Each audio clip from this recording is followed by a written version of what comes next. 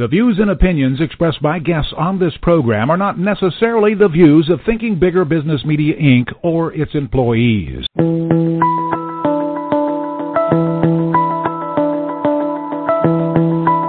Welcome to Smart Company's Thinking Bigger Radio. Get the inside scoop on how America's most successful business owners transform their entrepreneurial vision into reality. And listen in as some of the top business minds in the country serve up practical advice, tips, and insights for growing your business. Now, here's your host, Kelly Scanlon. Good morning. Welcome to Smart Companies Radio. I'm Kelly Scanlon, publisher of Thinking Bigger Business Media. And today, our guest is the Bean Baron, Danny O'Neill. He is the founder of The Roastery. And Danny, you really don't need any long-winded explanation from me. And I'm going to have you tell your story anyway, so let's just get right to it. First of all, 20 years. Yeah. Last fall, 20 years. Yeah. In November, I believe. November 4th. Yeah. Sometimes it feels like, 40 years. Sometimes it feels like 2 years. Exactly. Oh, I know what you mean. It depends, yeah. right? It does depend. But congratulations. Not a lot of companies make it for that long. Oh, thank you. I know you've been through one of the reasons I love your story is because it's just the quintessential entrepreneurial story. It epitomizes so many different parts of entrepreneurship, not just the passion, but some of the goofy mistakes that you made, like the roaster, trying to get it into your Brookside basement. So take us back. When did the story really start? Yeah, and we did a fun panel yesterday at the Kauffman Foundation, and several other entrepreneurs are kind of going through each stories and all the foibles and the mistakes. And true entrepreneurs really have no problem. I mean, we'd probably rather talk about some of the really ridiculous, stupid mistakes that we made, right? But probably back, as you get older, there's tipping points or turning points, and you don't necessarily, you're not conscious of them all the time going through them. But the one key one was obviously when I was a foreign exchange student to Costa Rica in my senior year in high school. Right. And so that was really pivotal, transformative, and transformational and all those things. And then later going coffee picking with my friends in Costa Rica.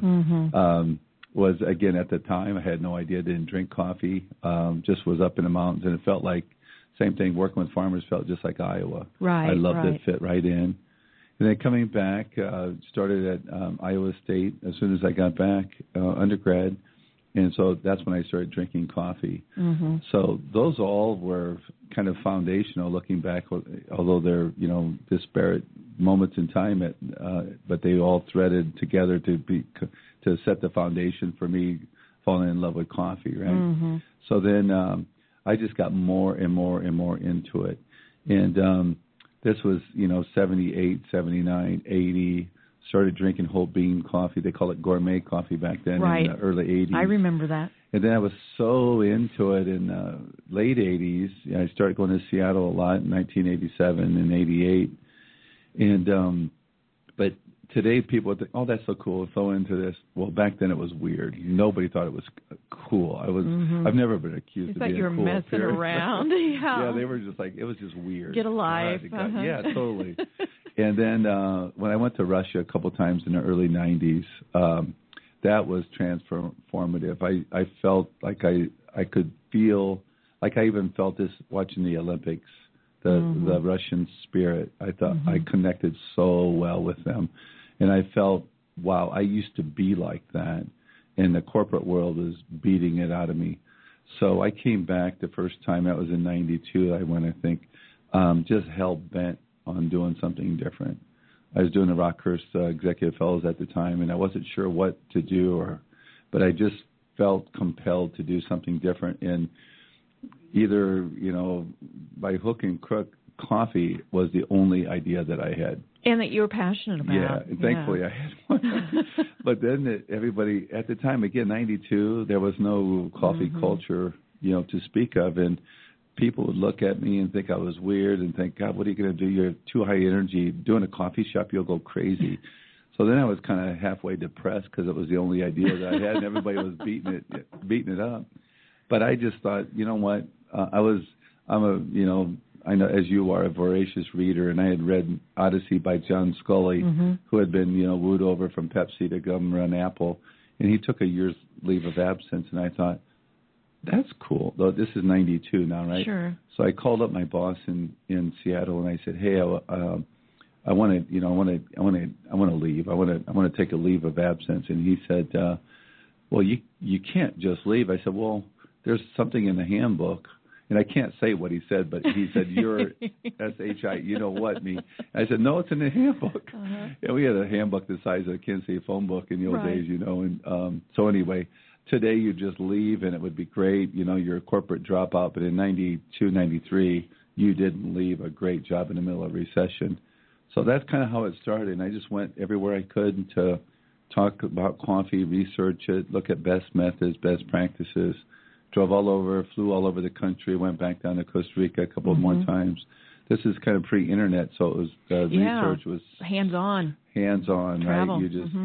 I remember going to Borders. Remember there was a Borders on 91st and yes, I love that place. Me too. And I went in, I bought everything on coffee that I could, and there was one VHS tape and 2 books. Oh my! And that was it. And I cleaned you out the store. You went through that in a couple hours. Yeah, but that was it. You know, now you can imagine if you type in coffee or something, you could literally spend the rest of your life and not go through easily a bit of it. Right. But in 92, I was 2 books and a VHS tape.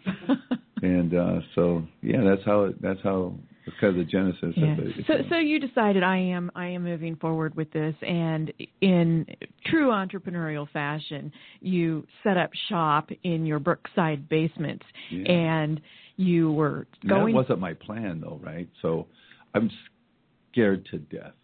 I mean, scared to death. As you should have been. Oh, yes. Just scared, and if I could have, I would have gone back to corporate in a heartbeat if I wouldn't have had to admit failure or had anybody say I told you so. I'd rather be head upside the head. Powerful incentive, seriously. Oh, yeah. Fear, right? I mean, I'm always real. I fear failure and I fear needles. Otherwise, I'm not fearless, but most things I embrace. You know, adventure and risk. But anyway, scared to death. So.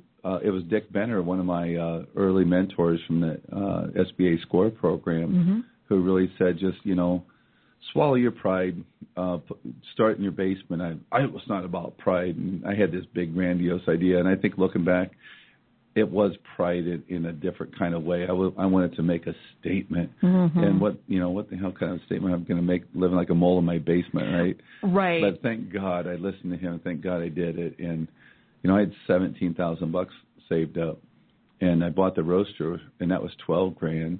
Yeah. And I did my logo, and that's $2,500. And I'm driving a '77 Chevy Impala with 140,000 miles on it, and parking 2 or 3 blocks from whoever I'm talking to, so they don't see when I'm driving. Right. So I didn't really have a lot of choices other than live in my basement. Exactly. Yeah. And then, if I remember the story right, okay, you bought the roaster, you didn't measure, so you had to cut the thing in half and then re-weld it or some such thing. It took another 2 weeks to find somebody that could cut it in half and reassemble it and put it in the basement, you know. But that I can't even tell you how many times I still do stuff like that. Stupid. Today, you know, like yesterday, we're in the Kauffman Foundation, so they say, oh, very entrepreneurial. If I'm back with my hometown in Iowa, they say, no, that sounds stupid to me. But, you know, it's a borderline. If it works out, you're entrepreneurial. If it doesn't, you're stupid. Right, you know? But you had $17,000, and your $12,000 investment you just found out you can't get it into your basement. Yeah, exactly. And then another story that I love that I've heard you tell is the health department came in and found that you were roasting in your basement and said you had to do this and this and this, and it was going to be $10,000 exactly, and you figured out a way around that. Yeah, you know, and I think at the heart of it, that's where, and I mentioned this yesterday at the Kauffman Foundation, there's this, you know, perennial argument, are entrepreneurs born, can it be taught? Right. And I do not think you can teach it. I think there's like Neil at Cerner would say, we're mutants, right? We are totally flipping wired differently. There's no doubt about that. But I think the main difference is when all the facts are on the table, which is often the case, there's only one logical, rational, and smart way forward, and that is to do this. And sometimes it's to fold. But an entrepreneur will never see it that way. You just, like Gail at Gail's Harley would say, we're just too stupid to know when to quit. But quitting is never an option. And for me, it's the same bucket as being a parent. Of course it's hard. Gosh knows there's no book written. You just got to do it. You figure it out. But not parenting the best you can is never, ever an option. It doesn't cross your mind. In the same way with quitting as an entrepreneur. But if you're a small business, or if maybe you're a hobbyist, you think, well, hell, I got into this because I love XXX, and all I'm doing is, I figured it up last week, and I made $1.80 an hour. And that's, for me, that's a small business person talking. No offense, but nothing to do with an entrepreneur. Right. You just don't quit. You just flip and don't quit. You just do whatever it takes. And so when I heard what I needed to do to transform the basement, I was like, oh my God, I don't have, I'm 30,000 short of having 30,000. And so I go to Sutherland's and I look at the corrugated sheet metal and I think, I can just $5 a sheet. I can do the whole basement at $100. And then he comes back. He says, well, you need 5 sinks. I had 1.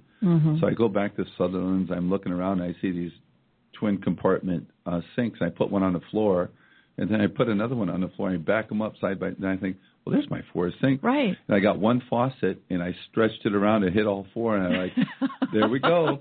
So a buddy of mine put a border or a frame together and set them in there, and the inspector comes back again from the state of Missouri. He looks at it, and he goes, he had all the paperwork to shut you down. Okay. Yeah.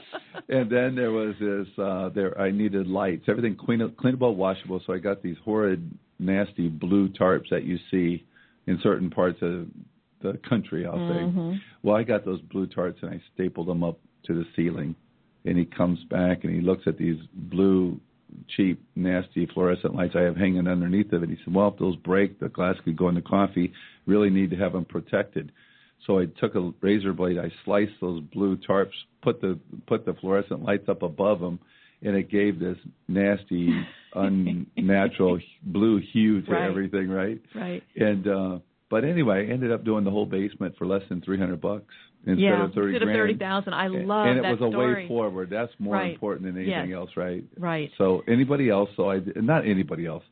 A non-entrepreneur, non-passionate. It's not.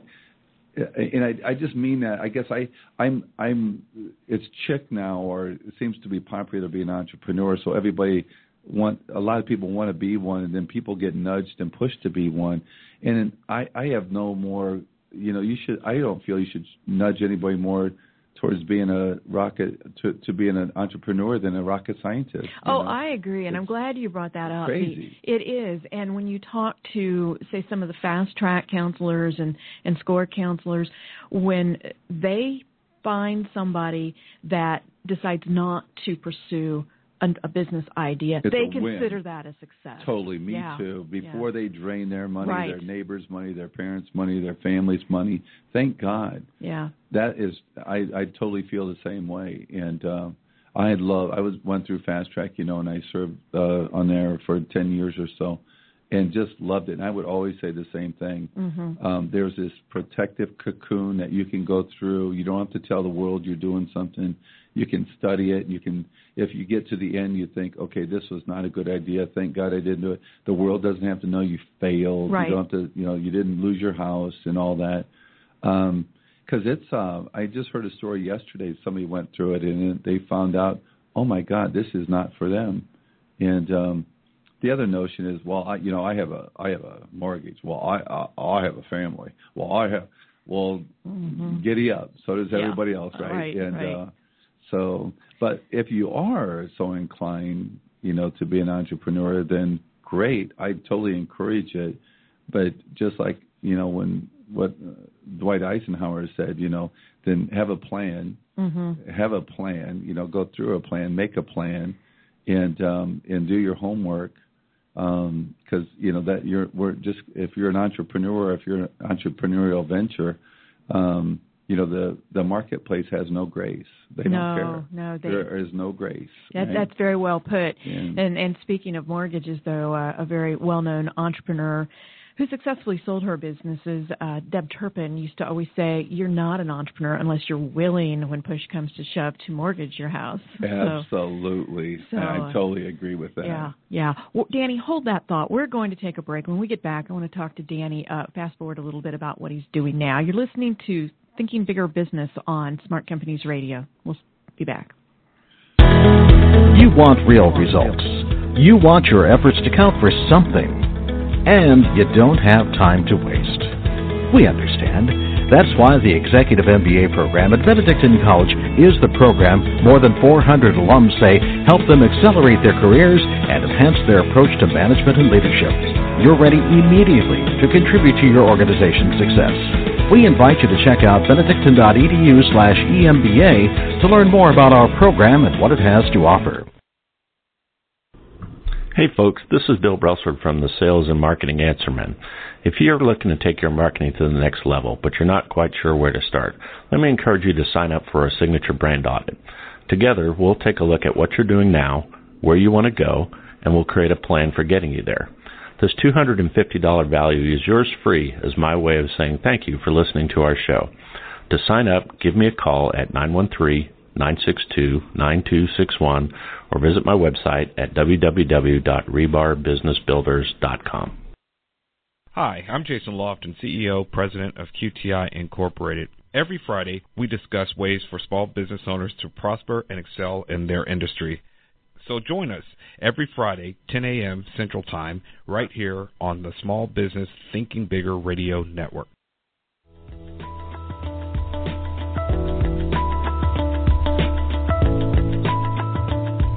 Good morning. Welcome back to Smart Companies Radio. I'm Kelly Scanlon, publisher of Thinking Bigger Business Media. We're visiting here with the Bean Baron, Danny O'Neill, the founder of The Roastery, and he's been taking us back to the inception of the Roastery and some of the crazy entrepreneurial mistakes that we all make and having some fun with that. But Danny, obviously, you've got through all that. There's probably still things that you do that, maybe we don't find out about as much now because we all continue to make mistakes.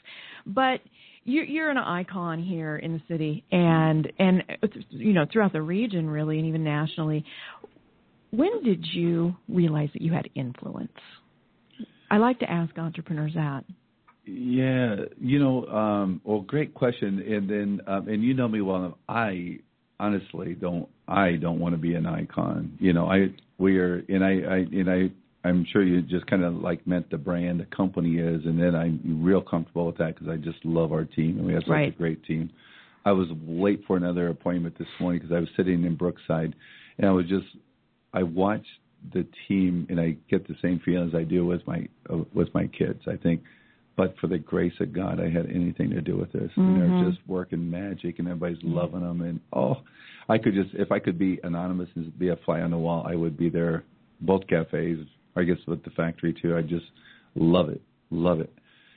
But there's one moment that comes back. There was a Sunday in May of 1994, and normally Norman and I, we were working from 7 in the morning till 2, 3, 4 in the morning, and then on Saturdays I'd be doing demos in the grocery stores. And then on Sundays, we usually do runs and walks, and we quickly got on that infamous Kansas City list where you can call this company because they'll give you something. Yes. We got on that list real fast. But anyway, this particular Sunday, it was raining, and Normie and I were in the sunroom where we stored all the green coffee on pellets in the Brookside house, right? And so we were sitting there, and I put down the paper, and Normie was reading his paper. I said, Normie, and he looked at me, I said, just think right now we're sitting here reading the paper, drinking coffee, and there might be people buying their coffee off a shelf right now. And he looked at me, and we were both like, oh my God, we could be. I think about Steve Martin. The most amazing thing to me is I get paid for doing this, that infamous line. And Fred Ball had just put us in 3 of his stores as a test.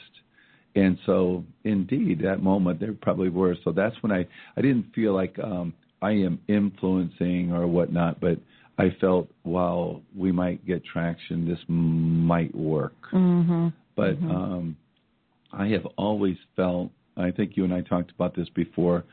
I read a Bill Gates autobiography in the 90s, and he said, I'm not afraid, but I run scared every single day, as if somebody could invent something to make Windows obsolete. Right. And as an athlete, I always felt, the day you think you cannot get beat, watch out. Yes. And so I always have that notion that it's not really a notion, it's a firmly held belief that, we haven't made it. You're only as good as that moment or the day before, that morning, whatever the case is. And you remind me of something Henry Block said. I was fortunate, and I know he is your mentor, yes.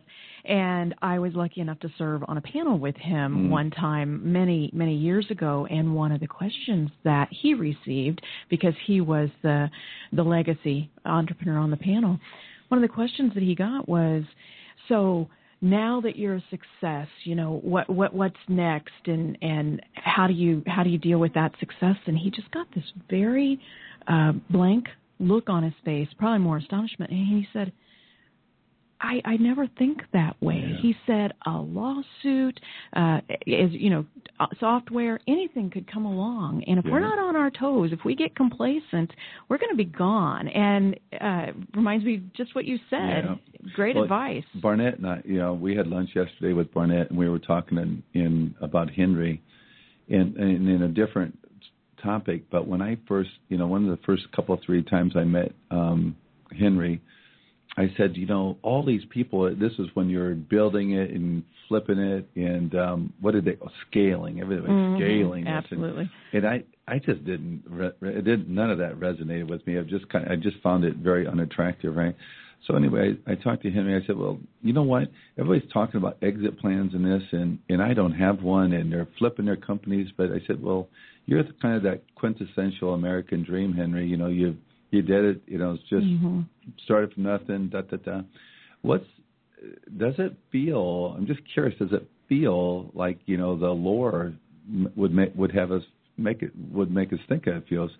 And he was real thoughtful and pensive. He goes, that's a great question. While you don't know it now, when you're building it is where it's way more fun. And I've never forgot about that. So. Yeah. I always want to keep building and keep doubling down and keep betting the farm and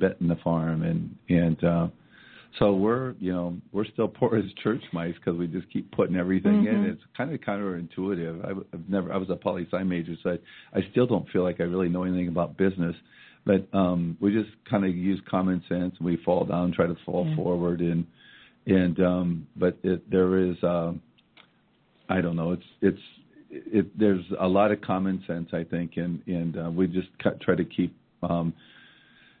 betting the farm, keep being at risk, keep being on the edge, and it makes me my worst fear is complacency. It has to be for any entrepreneur. So every month we just make payroll, make everything by the skin of our teeth, and I think it keeps us on our game, Right. Well, but you have, in some ways, it seems like a natural outgrowth, and in other ways, it seems like it was probably a really major step for you to open the cafes. Yeah, huge. So talk about that for a minute. Why did you decide to go from being strictly a roaster to serving the coffee too? Great question, and also a couple of things come to mind. The first person that comes to mind is Barnett telling me not to do it. Just because you can do that doesn't mean you can do that. You know how he gets on that. And then at the meantime, then I have Charlie here. Charlie's encouraging me. Charlie, his brother, right? And but in spite of that, and a lot of other people warning me not to do it, I had this heartfelt gut feel that we needed to do it. And the reason I think we needed to do it for the most part was the street cred. And how it was kind of manifesting itself was people would come and they'd say, God, I love your team. Oh, your product is so awesome. Oh, I just love it. But we want to do retail, and you guys don't do retail. And the inference or, kind of perception was you don't feel our pain. We want to do a great job. You can't teach us. And I kind of shrugged off the first few. But after a while, I felt we need to do retail. What a drag. Then my good friend Steve Cole from Cafe Allegro said, oof, be careful, Danny. You invite, you open your door to the public might come in. That's so true. Right? Be careful what you wish for, Oh, But we did it, and that's another thing I think for an entrepreneur. I can tell you when we opened that cafe, within 10 days we had our first baby. We bought a new factory and opened that cafe. And I could think of 500 things I would have rather have done for my personal life than open a cafe. Sure. And but it wasn't about me, never has been about me. Is the brand. Mm-hmm. The brand needed it. Kansas City wanted it. And it's the same way we went to Leawood. I love Leawood. But, from Brookside, it takes 20 minutes to drive to Leawood. Right. And I personally would rather not drive that 20 minutes, but it's not about me, Mm-hmm. Leawood, Overland Park, they wanted a cafe out there, so we put it there. And we're not martyrs. I don't want to come across that way. But the brand, to build the brand, have a community-wide regional brand, that's what we needed to do. And so an entrepreneur, of course you're going to do that. You're not a martyr. You're going to do it. If you're not really built to be an entrepreneur, if you're not really passionate, you're not going to do those things, and somebody's going to come and kick your, what. Mm-hmm. They absolutely are. I want to go back just a minute to the question I asked you about influence. You talked about how you keep reinvesting in the company. I want to marry those two questions. You invest not only in your company, but you can invest in the community, and you have created a lot of influence because of that. Whether you intended that or not, you have. You just, as part of your 20th anniversary, you just gave a large donation to some of the universities here. Yeah, I'm going to go get You're going to go get that back? I didn't know we did that. You invest in the communities where you source your beans. And so talk to us about that. What my mind goes to when you say that? What's that? The Jesuit model, men and women of and for others. And right. One of my favorite professors my whole life just passed away. And back in 91, 92, 93, we had this 2-year argument, and I loved it. And for me, I felt like I got a 20-year head start on everybody else out there about stakeholder versus stockholder. And the stockholders with their narrow, parochial, myopic look of fiduciary responsibility to the shareholder, it just makes me, I could vomit when I hear that. I really could. And thank God I had, great folks around me and Jesuits around me and, the men and women of and for others, and it's a stakeholder versus stockholder. So there's all kinds of things that we do in Kansas City that might not be in our own selfish best interest. I could enrich myself in ways if I didn't care about the community. And again, I'm not holding ourselves up. I feel blessed to be in Kansas City because there's folks like Don Hall and Barnett and Henry and the Halls and the Haverdys and all these wonderful people. I didn't have to come up with this stuff. They did. All we have to do is just, in our own little small way, follow them. So, honest to God, I just feel like, there's a Y in the road. You can go down to Gordon Gecko, in Darwin, or you can go down and look at, if I can't think of his name now. He'd say, if you really want to get what you want, help 10 other, or help everybody else get what they want. Right. Zig Ziglar or one of those folks like that. Right. And the nuns used to say, you get back 10 times what you give, and I think they were, I think it's 100 times. Oh, definitely. Sometimes definitely.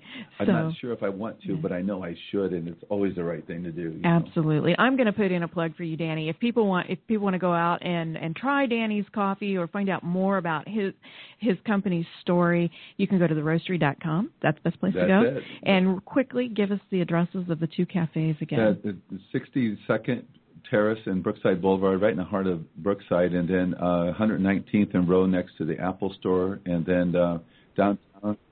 Right underneath the airplane. Yes. And the airplane. Drive down Southwest Boulevard if you haven't, and take a look at that. We do tours every day except Sunday, so come down and do a tour, and all kinds of fun stuff down there. Fabulous new space. It's not quite so new now, but it's only a couple years old. Yeah. So some great tours that they give. You won't be disappointed.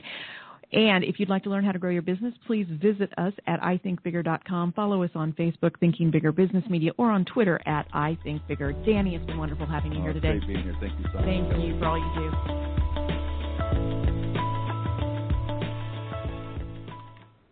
do. This podcast is a part of the C-Suite Radio Network. For more top business podcasts, visit c-suiteradio.com.